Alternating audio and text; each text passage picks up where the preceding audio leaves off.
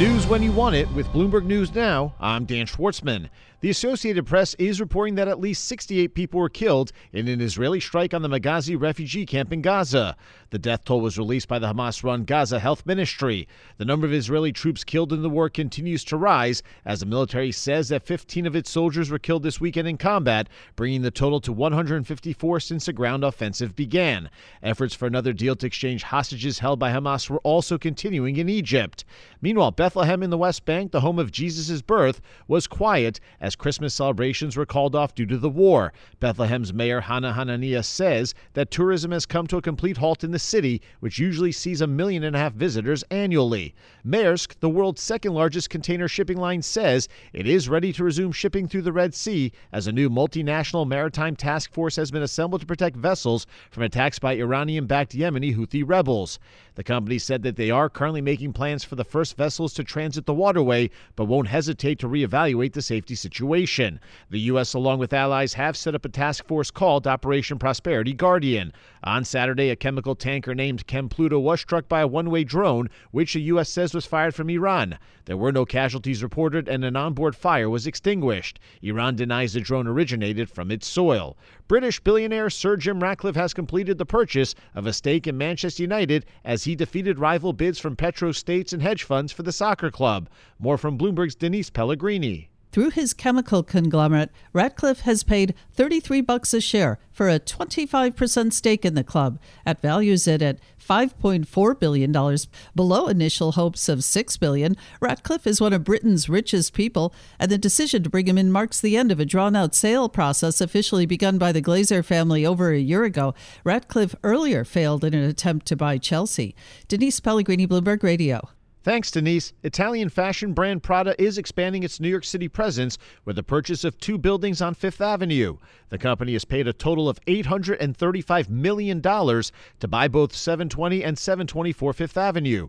Prada's New York flagship store is located at the 724 address. Prada says they will continue to use the property for its store as well as offices and storage. The combined amount of the two deals makes it one of the largest real estate purchases in New York this year.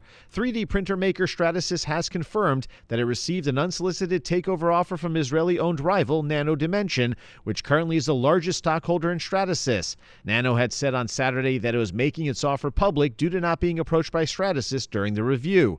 The all-cash deal for all remaining shares values the company at about $1.1 billion.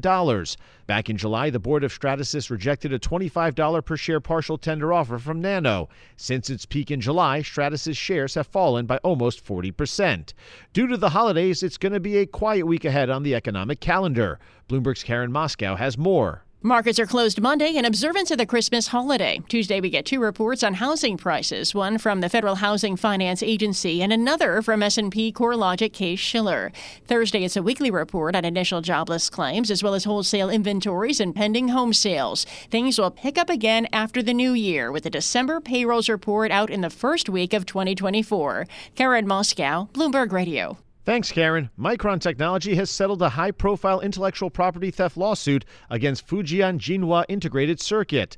The state-backed Chinese rival and its Taiwanese partner were sued back in 2017 in the U.S. for allegedly stealing the Boise, Idaho-based company's memory chip trade secrets. The global settlement between the two companies includes both sides dropping legal complaints against each other. As 2023 comes to a close, winemakers in the Napa Valley are toasting this year's vintage harvest for both red and white wines as possibly one of the best ever in wine country. Thanks to lots of rain and a long growing season, grape growers say this year gave them a unique harvest that they hope will be, quote, off the charts. Some are calling this year a once-in-a-lifetime occurrence. That's news when you want it with Bloomberg News Now. I'm Dan Schwartzman, and this is Bloomberg. From Silicon Valley to Wall Street, the promise and perils of artificial intelligence are playing out on the world stage. But what will the next phase of AI adoption look like? Which companies, from big tech to startups, will dominate?